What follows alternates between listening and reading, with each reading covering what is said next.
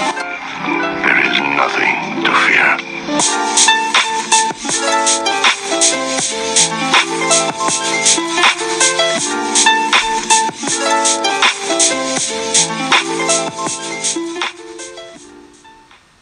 Hey everybody, it's your hosts, George and Luca, back from your favorite podcast.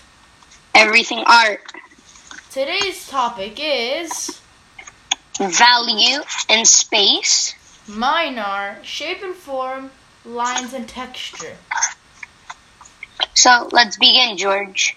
Okay, I'll go first. So, the first one that we're doing is shape and form. Shape and form is when you do like multiple shapes. Like for my example, what I have in the paper with me is a bunch of arrows that I've done big and small, like some piercing each other. The arrows are in different shapes. Some are 3D, some aren't. I've colored them a little bit. I've done a little bit of a background so I don't have any of that negative space. You know, you don't want any of that negative space. Negative space is bad. So when you're doing a shape and form, just draw a bunch of random shapes, or whatever you want.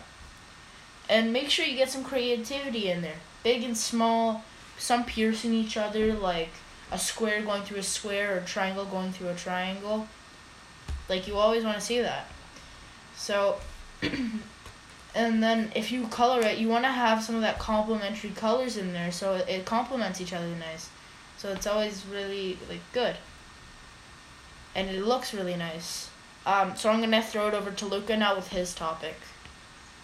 Thank you, George. My topic is space. Space is, for my example, I drew a bunch of letters of my name going around in a circle, and then I'd use complementary colors. I'd color the background orange and the blue.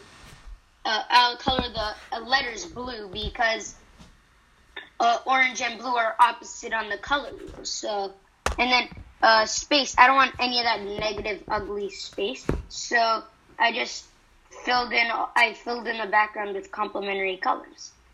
Yeah. Good. Do you want to throw it over to me now so I can do my lines and texture? Yeah, sure. Okay, people. So for lines and texture, it's a really good thing for you to learn how to do, because what you do when you do lines and texture is you just go up. You know how in school you have those really weird brick bumpy walls? You go up to the wall, you get a color that you like, and you just shade the whole page. This will give you a really nice dotted texture, like what I have here in my hand, although you can't see it. It's really cool because you have these dots on it, and it looks like reptile skin almost. And then that's the texture, and then for the lines, you want to just go crazy. Just put in whatever line you want. Like here, I put in like a W and then an upside down W. Like, it looks pretty nice. And then on the inside, I just went and I dotted all of it. So it almost looks like a design. It is a design. It looks like a reptile design almost. It looks like what might be on the side of a snake if you ever encountered one. It looks pretty cool. Although it's in blue, which is pretty unrealistic. I'm going to throw it over to Luca for our last segment. Thank you, George. Value is the last one. It's shadows. It's when you have a line going over a line. You need to draw darker where the line goes over the line. So there's a little bit of shadow, which is value. And that's basically all for my topic. It's value. So you need to color darker on spots where it should be darker. Do you want to give us an example of how you can do that, like adding white or black, or? You use color intensity. So if you watched our last podcast, you'd need to color a little bit darker under the places where the line goes over. And then for lighter? Lighter, you just color lighter.